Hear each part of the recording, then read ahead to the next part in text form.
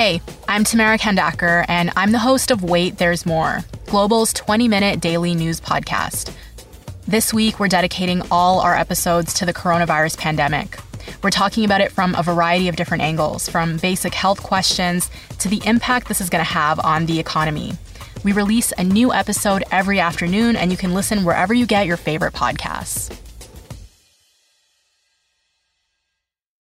This is the John McComb Show on demand. Subscribe now on iTunes. Listen to the show live each weekday morning, 5:30 to 10 on 980 CKNW and through the Radio Player app.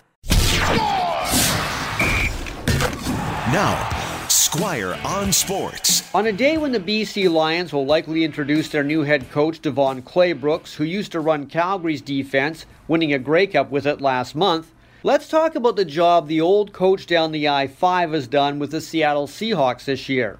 First of all, I love watching Pete Carroll on the sidelines. Most 67-year-old men only jump up and down and get excited if they've been given free tickets to a Rolling Stones concert.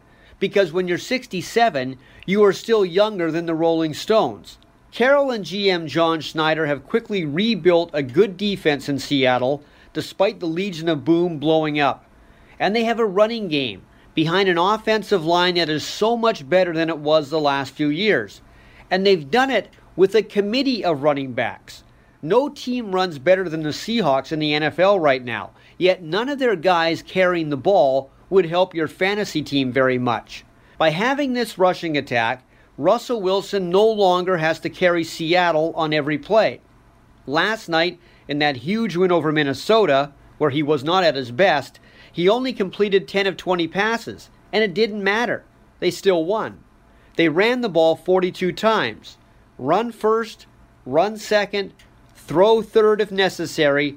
That's Pete Carroll's ideal game. And of course, do that with a great defense.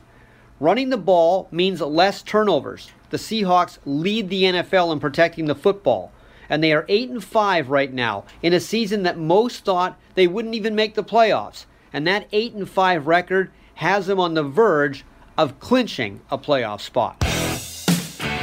Squire on Sports. Catch Squire Barnes tonight on the Global News Hour at 6 and on 980 CKNW.